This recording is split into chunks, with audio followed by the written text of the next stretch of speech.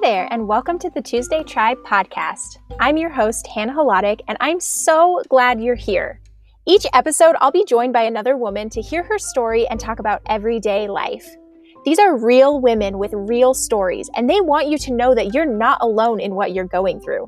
We're going to talk, answer some questions, and of course, we're going to have some fun too. I believe God wants us to be in community with each other. I believe that our lives weren't meant for isolation. I believe we're better together. And if you believe that too, then welcome to the tribe. Hello, everybody, and welcome to another episode of the Tuesday Tribe podcast.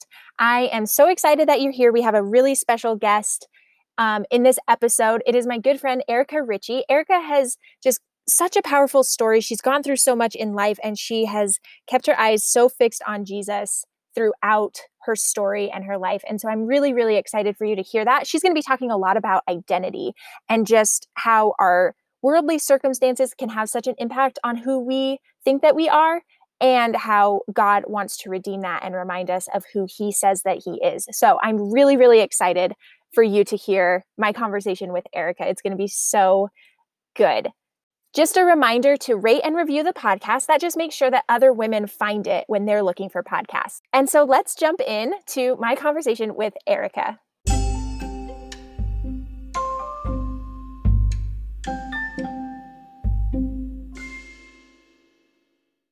Hi, Erica. It is so good to have you. I'm so excited that you're on the podcast. How are you? I'm doing really well. Thanks for having me. Of course. I'm so excited to hear your story. Erica and I worked together at a church back in Colorado. It feels like forever ago. I know we both have done a lot of life since then, but I'm excited to hear just what you have to say about identity and all of that kind of stuff. So will you start by just telling us a little bit about yourself? So I was born and raised in Missouri, the Show Me State, and that's where I lived until I was in my early 20s. I went to a small Bible college, and that is where I met my husband. He came all the way from Colorado, where he's from, and I met him. He was wearing cowboy boots and Hawaiian shirt and a tie that did not match. And I said to myself that guy is weird and quirky, and I would never date him. And here I am. I've known him for 15 years. Wow. We've been together it'll be 11 years at the end of this year. So a crazy story of how God brought us together, and I took a chance on him. And he took a chance on me too. So we started dating after we graduated from college, and then we both moved out to Denver for grad school. Both got our master's from Denver Seminary, and then got married in 2013. Watch me say that wrong.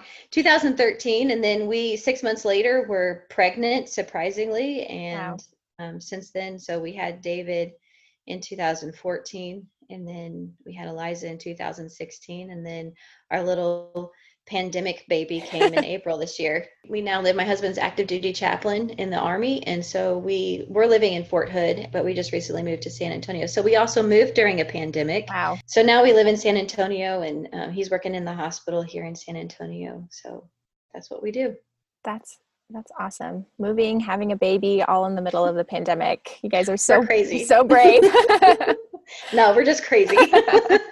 So today we're talking a little bit about identity, and I know that has been just different pieces of your story have really played a part in the identity that you have or have had at different seasons of your life, identity that, others have maybe put on you or that you've given yourself, and of course, the identity that God gives you. And so we're just going to dive right in, if that's okay with you, to go for it. Some of that stuff. So will you start? I know sexual abuse is a part of your story and played a part in your identity. Will you tell us just about that and that story? Yeah. So I was 9 years old when my grandfather molested me. I say this very carefully, but my situation was unusual compared to a lot of other stories I've heard, in that it was a one-time thing, and I stopped it immediately.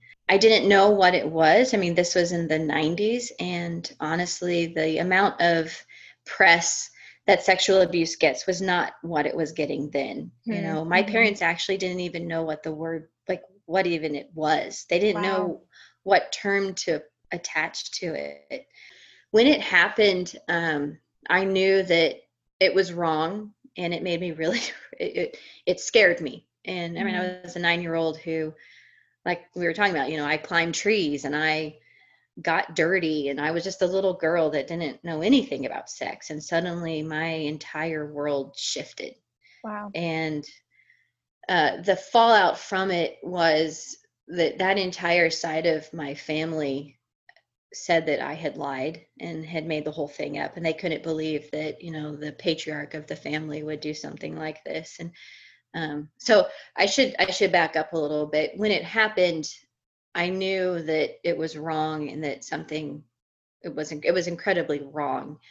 And I also knew that I had to tell my parents. Mm. And that's another part of this of my story that since then I've seen that a lot of times that's not the story that Yeah. is written for a lot of sexual abuse survivors. You know, a lot of times it happens over, you know, long periods of time, multiple times, maybe even with multiple people, even within the same family. It's tragic what happens to a lot of people.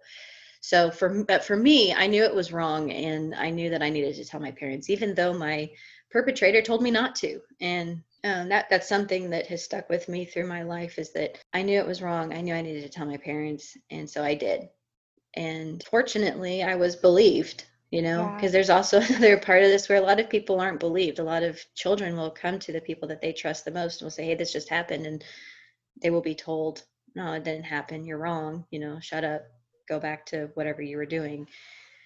So I was believed. And the fallout from that was that an entire side of my family was lost.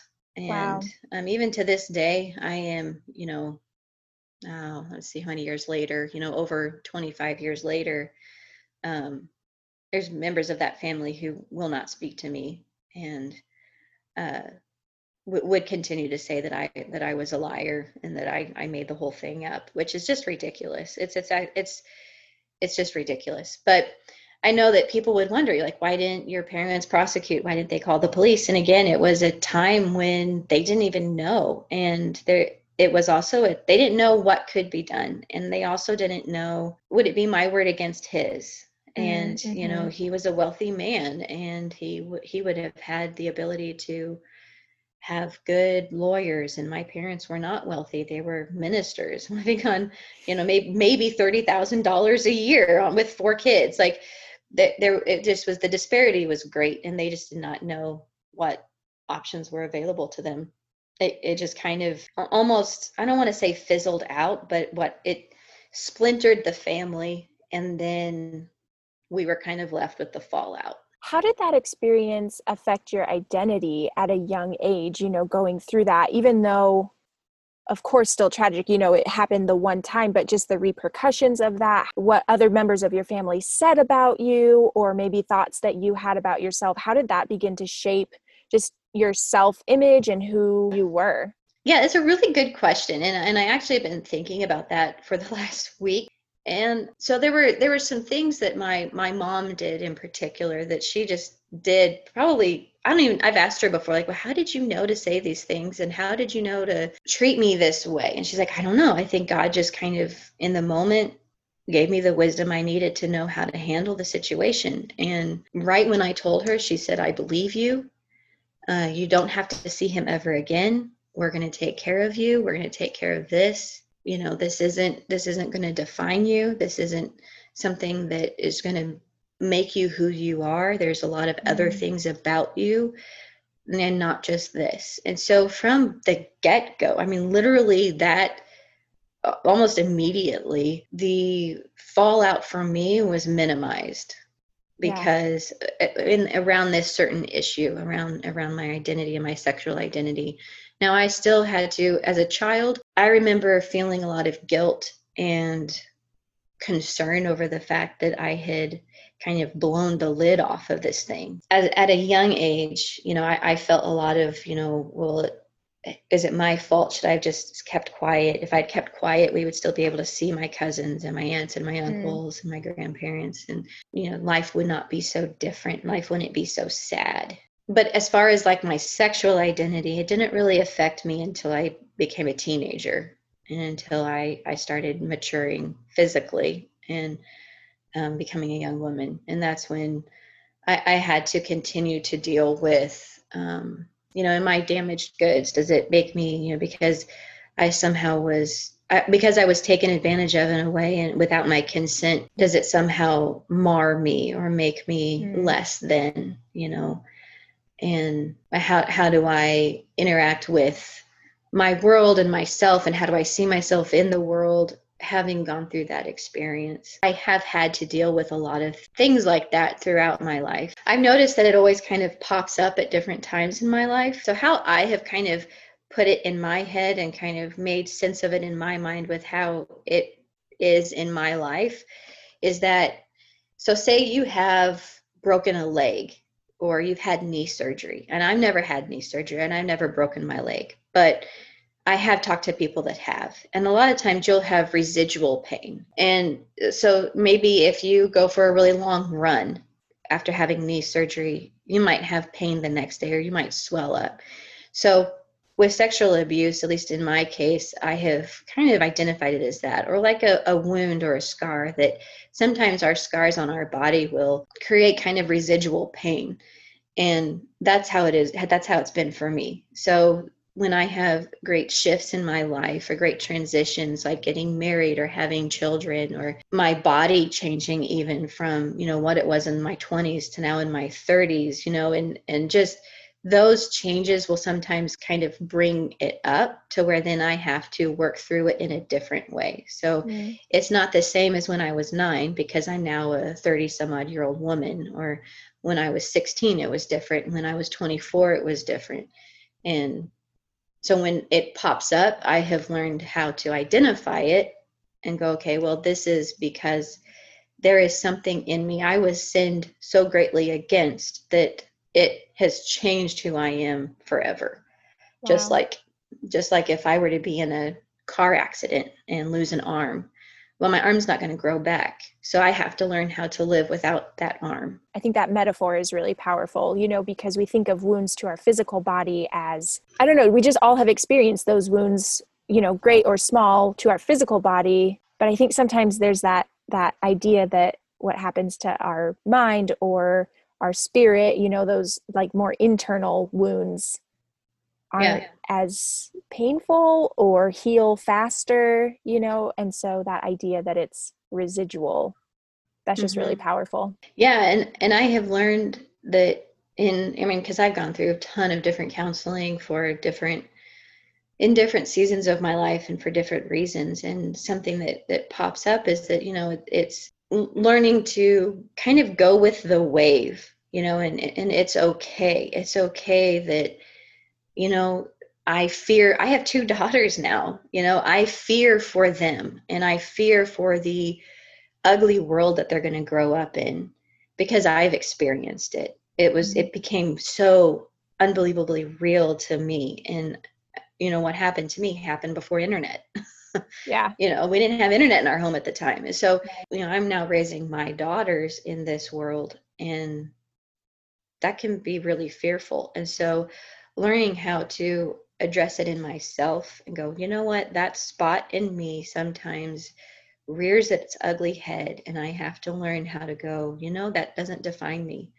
That is just something that happened to me. I'm going to address it. I'm going to recognize it. I'm going to call it out. I'm going to say, hey, yeah, that is, I've had situations with my husband before where I'm just like, sorry, you can't do that right now. That's, in like intimate times, you're just like, that kind of, that triggered me.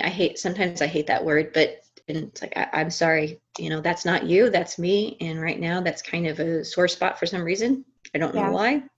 So being able to recognize it and call it out and then go on with my day, because I'm not a sexual abuse survivor. I'm not, because that's just something that happened to me. I'm a victor. I have victory over it. I don't have to be defined by my sexual abuse. I'm not Erica, the sexual abuse survivor. I'm Erica, the child of God. Like, that's my identity, not what's happened to me. I don't need to claim that. And we need to recognize that our identity isn't solely based on our sexuality or the things that have happened to us. And real healing doesn't begin to happen until you can say, I'm not claiming that as who I am. I'm claiming a new identity. And the cool thing about Christianity and about Christ is that he gives us that. He's like, this is your identity. Yep. And I don't have to worry about it. I don't have to worry like, well, what is my identity? And do I need to be, labeled as the person that, was molested at the age of 9? Like, I don't. I live my life, and my husband and I were talking the other day, and he's like, Erica, because he knows the whole story, obviously. And he said, Erica, I don't think about that with you. Like, there are days where I forget that even happened to you. And I said, well, exactly, because that's my injury. That's my wound. And it is my responsibility to address it in my life. And that doesn't mean that, like I said, it doesn't rear its head. It sometimes does. And I have to work through it, and I have to pray through it, and I have to address it.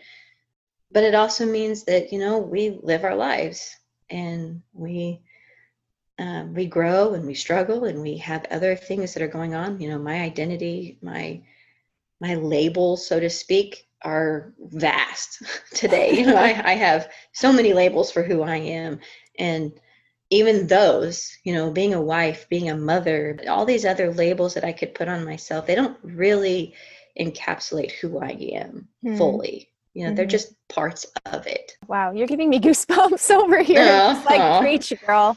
That's so good. So you mentioned, you got married, and then shortly after that, unexpectedly, you were pregnant. And I know you and I have talked before, like, you were headed into your career. I know you and Dan were wanting to wait on having kids, and suddenly, all of a sudden, here's this little baby that kind of took your life in a whole other direction than what you were planning. And so how did that affect you? Suddenly, you were going in one direction, and now suddenly you have this identity of mom, and you weren't expecting it. So how did that, play into just your life and your identity? And in a lot of ways, I would say that it was more difficult than my sexual abuse. And that's kind of funny and maybe a little strange to hear, maybe even for me to say, because, you think, well, being a mother, isn't that just the most amazing thing ever? And it's not.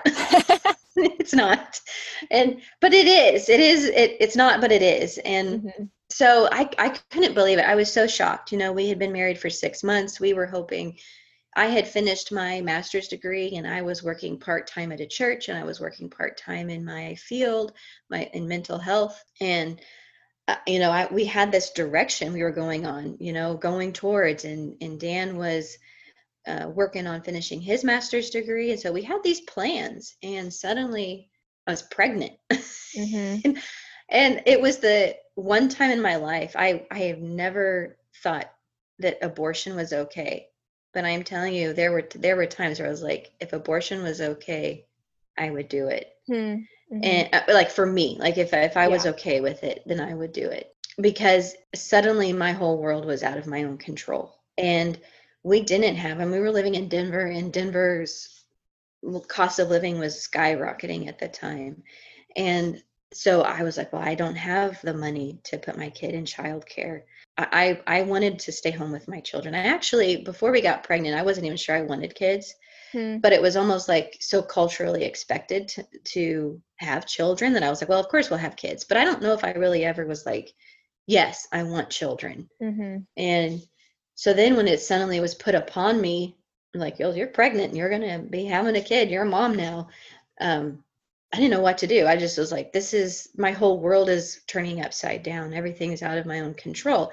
And then I felt guilty, because I know so many women who have had miscarriages and stillbirths and have struggled with infertility, that would just die to be able to surprisingly be pregnant and carry the baby to term. So I felt a huge amount of guilt where I was like, I feel bad even thinking these things. So during that time, I didn't really share those thoughts with a lot of people because I felt like it was bad. Like I was bad for having those feelings and those thoughts that, I didn't really want to have this baby. And it was also in a weird time of Dan and I's life because he was actually going to the officer's basic training for the military. And so he left when I was about 4 months pregnant and got back when I was like 4 months later. So I was like 8 months pregnant when he got back home. Wow. So he missed about four months of my pregnancy with David. And to this day, there are times where we talk about how David really shouldn't feel resentment from us to him. It wasn't his fault. He was born. Right. But we've had to work through some resentment of, we were newlyweds and we had finally gotten married. We had dated for like 4 years and we were just finally getting married and, ready to start our lives, ready to go on adventures. And when you have a kid, suddenly your whole world changes. And it really is true that kid is almost in control because you have to feed the child and put the child to sleep and bathe the child. That baby depends totally on you. And so my whole world changed because I went from, in my head thinking, oh, I'm just this rock star, I'm going to be this therapist and, I'm going to have my license and I'm going to rule the world. And, I have these plans and these dreams of what I'm going to do. And, God wants me to do them for him. And I've realized since then, because David's almost 6, that I think a lot of those plans I had were mine. They weren't necessarily God's. And I've had to be okay with setting aside the career Erica, the therapist Erica, and picking up the mom Erica. I just remember one time you telling me like you had all these plans and you were going to be, like you said, a therapist and it was, I think David was maybe 1 or 2 and you were like, and now I'm picking up Cheerios off the floor. And like just the stark difference between what you had envisioned for your life and who you thought you were going to be and kind of who you ended up being, unexpectedly. Will you talk a little bit about just like working through that? And because now here you are 3 kids later, and you've stayed at home the whole time and you've been, mom to those kids pretty exclusively, like apart from, being a wife and other things. But how did you maybe come to terms with like, no, this is who I am and I'm going to embrace it? Yeah, it took a lot of struggle, a lot of time. Yeah. I fought it a lot. And sometimes I still fight it because being a mom is hard. And I have worked with drug addicts and alcoholics and homeless people that want to be homeless. And being a mom is harder than that. When I started realizing how hard being a mom really is, if you really want to engage your kids, if you really want to instill goodness in them, if you want them to hopefully grow up to love Jesus, like it takes a lot of work. If you want them to be nice people, it takes so much work. And so I've definitely done this kicking and screaming a lot. God and I have had lots of conversations where it's not that I didn't think being a mom wasn't a worthwhile career or job. I just didn't think it was for me. Actually, if I'm honest, I think that I thought I was better than that. And so for God to basically humble me and say, no, you're going to be a mom and you're going to have to learn how to reconcile that you believe that kids need their mom. They need a parent at home, in my opinion. And because of that, because that was a value of mine that I wasn't willing to give up, that means that you're going to be at home. And I've had to work through, because my husband and I have the same level of education. And so I am a highly educated person, and my husband has the same level of education as I do, and he's getting the chance to pursue his career. And here I am, like you said, I'm picking up Cheerios off the floor. I'm wiping butts all day. Last night I had a miniature breakdown, and I'm telling Dan, I just wipe surfaces. That's all I do all day. I wipe surfaces. I wipe butts. I wipe faces. I wipe tables. I wipe floors. I wipe counters. Like I just wipe things all day. So part of my like struggle and working through things was, what is the purpose of being a mom? Because if the purpose of being a mom is just to raise kids anybody can do that. I could hire someone who, I don't know, I could hire a 12-year-old to raise my kids, because there are 12-year-olds that raise children, Mm-hmm. you know? So what is the purpose of raising children, being a mom? And it has to be something for me, and how I had to work through it was like, well, then it has to be something better or more than just full-time 24/7 babysitting. And as I have worked through it, and as I am working through it, I'm seeing that, I am the center of my children's universe, and I am the main support for my husband. He could not do what he does without me. And I don't say that like, oh, I'm just so amazing and awesome. No, like, the support that I provide him makes it possible for him to go and talk to suicidal soldiers, makes it possible for him to go to the hospital and talk to dying people, makes it possible for him to go to work and come home and have food to eat that's healthy. So there is a level of support there that if I was super selfish and super stubborn about pursuing my career and this is what I'm going to do, that I would potentially miss out on those opportunities to be supporting, to be the cheerleader, to be the person that's like, hey, I'm going to humble myself and set aside my wants and my desires and lift up my husband and support him so that he can have success.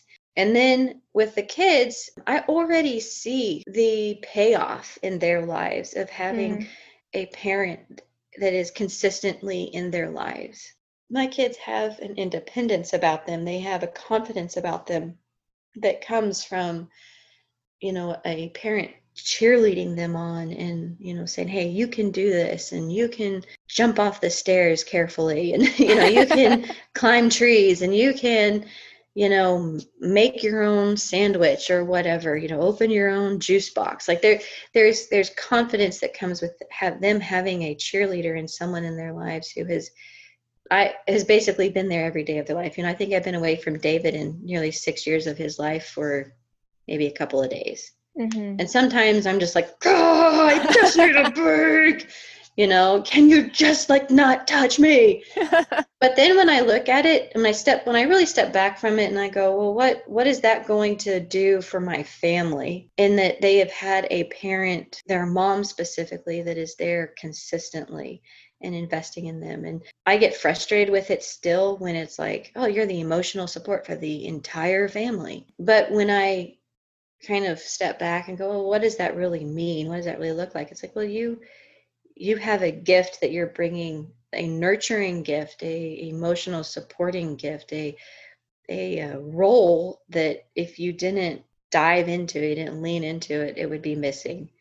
My kids would be missing that. My husband would be missing that if I was so stuck on a career and pursuing those goals and those dreams. Now, that's not to say I don't want that to sound like being a stay-at-home mom is the only option. I know I have friends, I know so many women who work and they are excellent mothers and they have made it work. They are doing a fabulous job with their families and with their children and their husbands and their spouses and accomplishing so many things. So that's not to say that I am dogging on, the people that continue to work, the women that continue to work. I'm just saying that for me and the journey that I've been on, I really do believe that God kind of needed to break me from the pride of thinking that I had all these things to offer and the world needed them. When really today, what I need to hug my 3.5-year-old, and tell her that she's beautiful. Because there's a lot of 3.5-year-olds in the world that aren't told that. And no one's going to, I don't get accolades for that. No one's going to, put me up on a stage or clap their hands, be like, yay, Erica, you did that today, yay. It's a very hard, lonely job to be a mom. But in my more sane moments, I step back from it and I go, I am putting something in my children and into my family that is going to outlast me. Yeah, I think that's so good. One of the things that God has been teaching me a lot about recently is like, you don't have to change the world. You just have the opportunity and the responsibility to like change the world of the people around you, whether that's Jeff, my husband, or it's people that I work with or my family or whatever. I think there's just such a like mindset that permeates our culture right now that's, I have to go out and change the entire world and Yeah. do these big, big, grand, world changing, accomplishments. And that's great for people who do. Sometimes I want to do that. I don't even know if I have the ability or like the talents to do something like that life changing on that kind of scale. But, how can I love my husband today and make his world better? Or how can I support the people I work with and make their world better? And it brings me comfort to remember, like, of course, Jesus changed the world, but not at the time. At the time, it was just the 12 people who followed him, his mom, Jesus had a very small circle of influence on the grand scheme of things. And it helps me to remember, like, Jesus wasn't on every continent. He wasn't on the main stage speaking at these, 500,000 person gatherings. It's like, he was just like hanging out with the people around him. And that's what changed the world, is like his intention on just like the people that God put around him, Yeah, I think that's so good. That's so good and so true. I mean, if you look at where Jesus lived, it's a very small part of the world that he lived his entire life on. Yep. And Dan and I have talked a lot about how we think I don't know if it was our generation. I kind of think it is, like the people, our age and a little bit older, where we were told and taught, especially as Christians growing up, that, you're unique and your gifts are unique to you and you have this amazing thing to offer and you just need to discover what it is. And some of that is true, but it is also true that God doesn't need me. If God's going to accomplish his purposes, he's going to do it with or without me. Yep. He invites us into it. He has an open invitation of, hey, come along to what I'm doing. But that doesn't mean that, if Erica Ritchie decides I've had it, I'm done. God's not going to be like, oh man, well, I was going to do this, but darn, I can't do it now. And I've had to work through that of like, I didn't realize how ingrained that was in me to, be like, I'm going to pursue these amazing things, which I think it's good. And there are some things that I still want to pursue in my life. So I'm not saying that I'm getting rid of my dreams, I'm saying maybe it's not yet.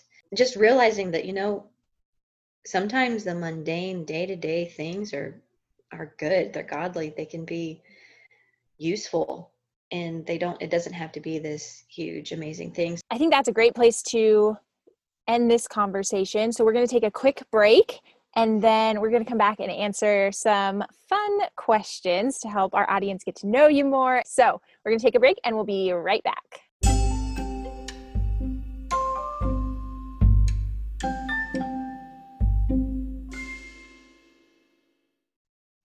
Okay, we are back with Erica. And Erica, just thank you again so much for being on the show. We're going to answer a few fun questions. So the first question that I have for you is, what is the first fun thing you would do if you won the lottery?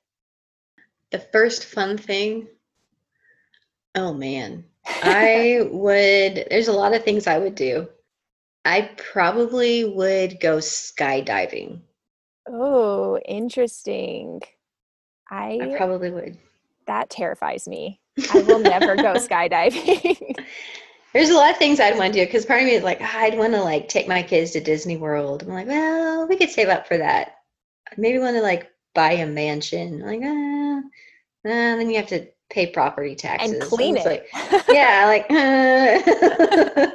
I wipe up enough stuff already. I don't need more surfaces.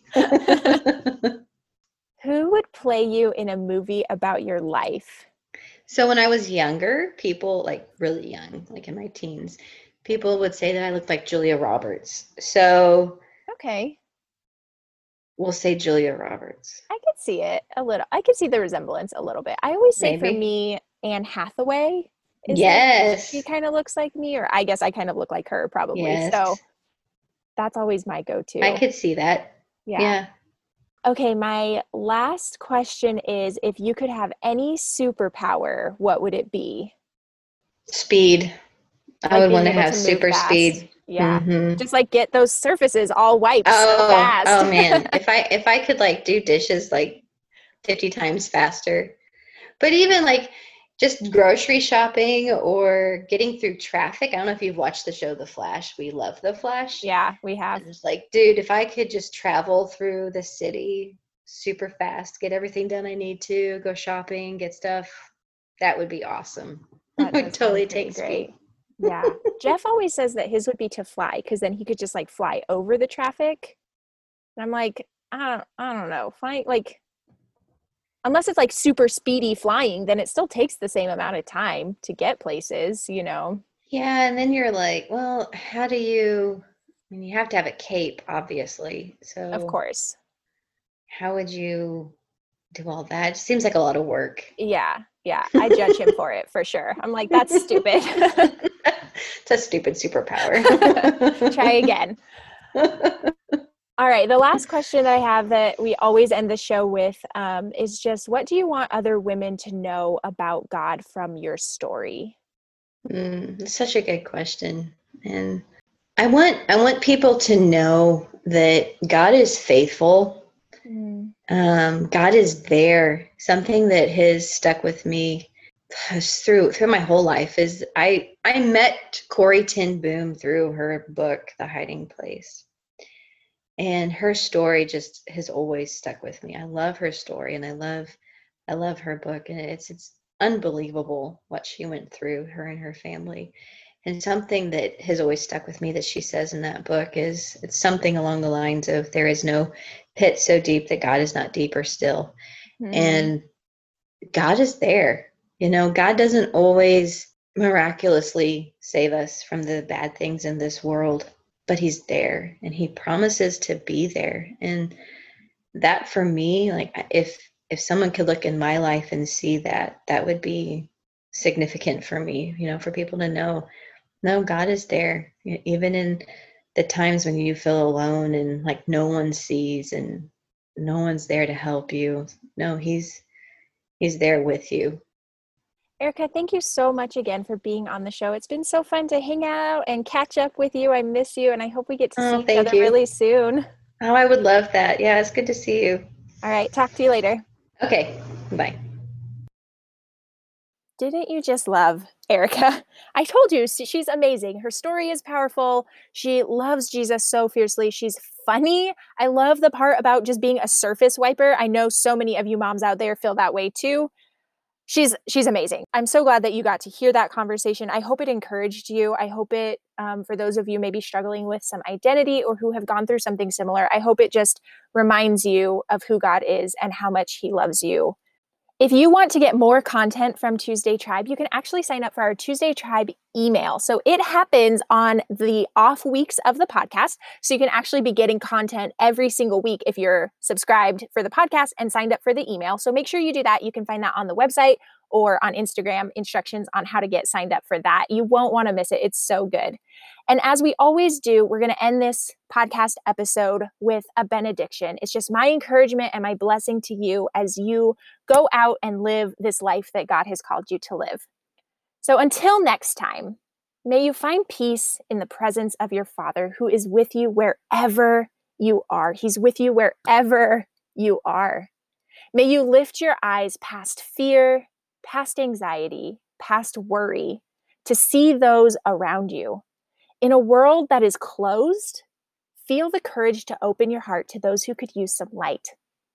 May you wait with expectation on your God, trusting in his promise to be in the same deep waters you may find yourself in now. He has not forgotten you. He will not. And may you always remember we're better together.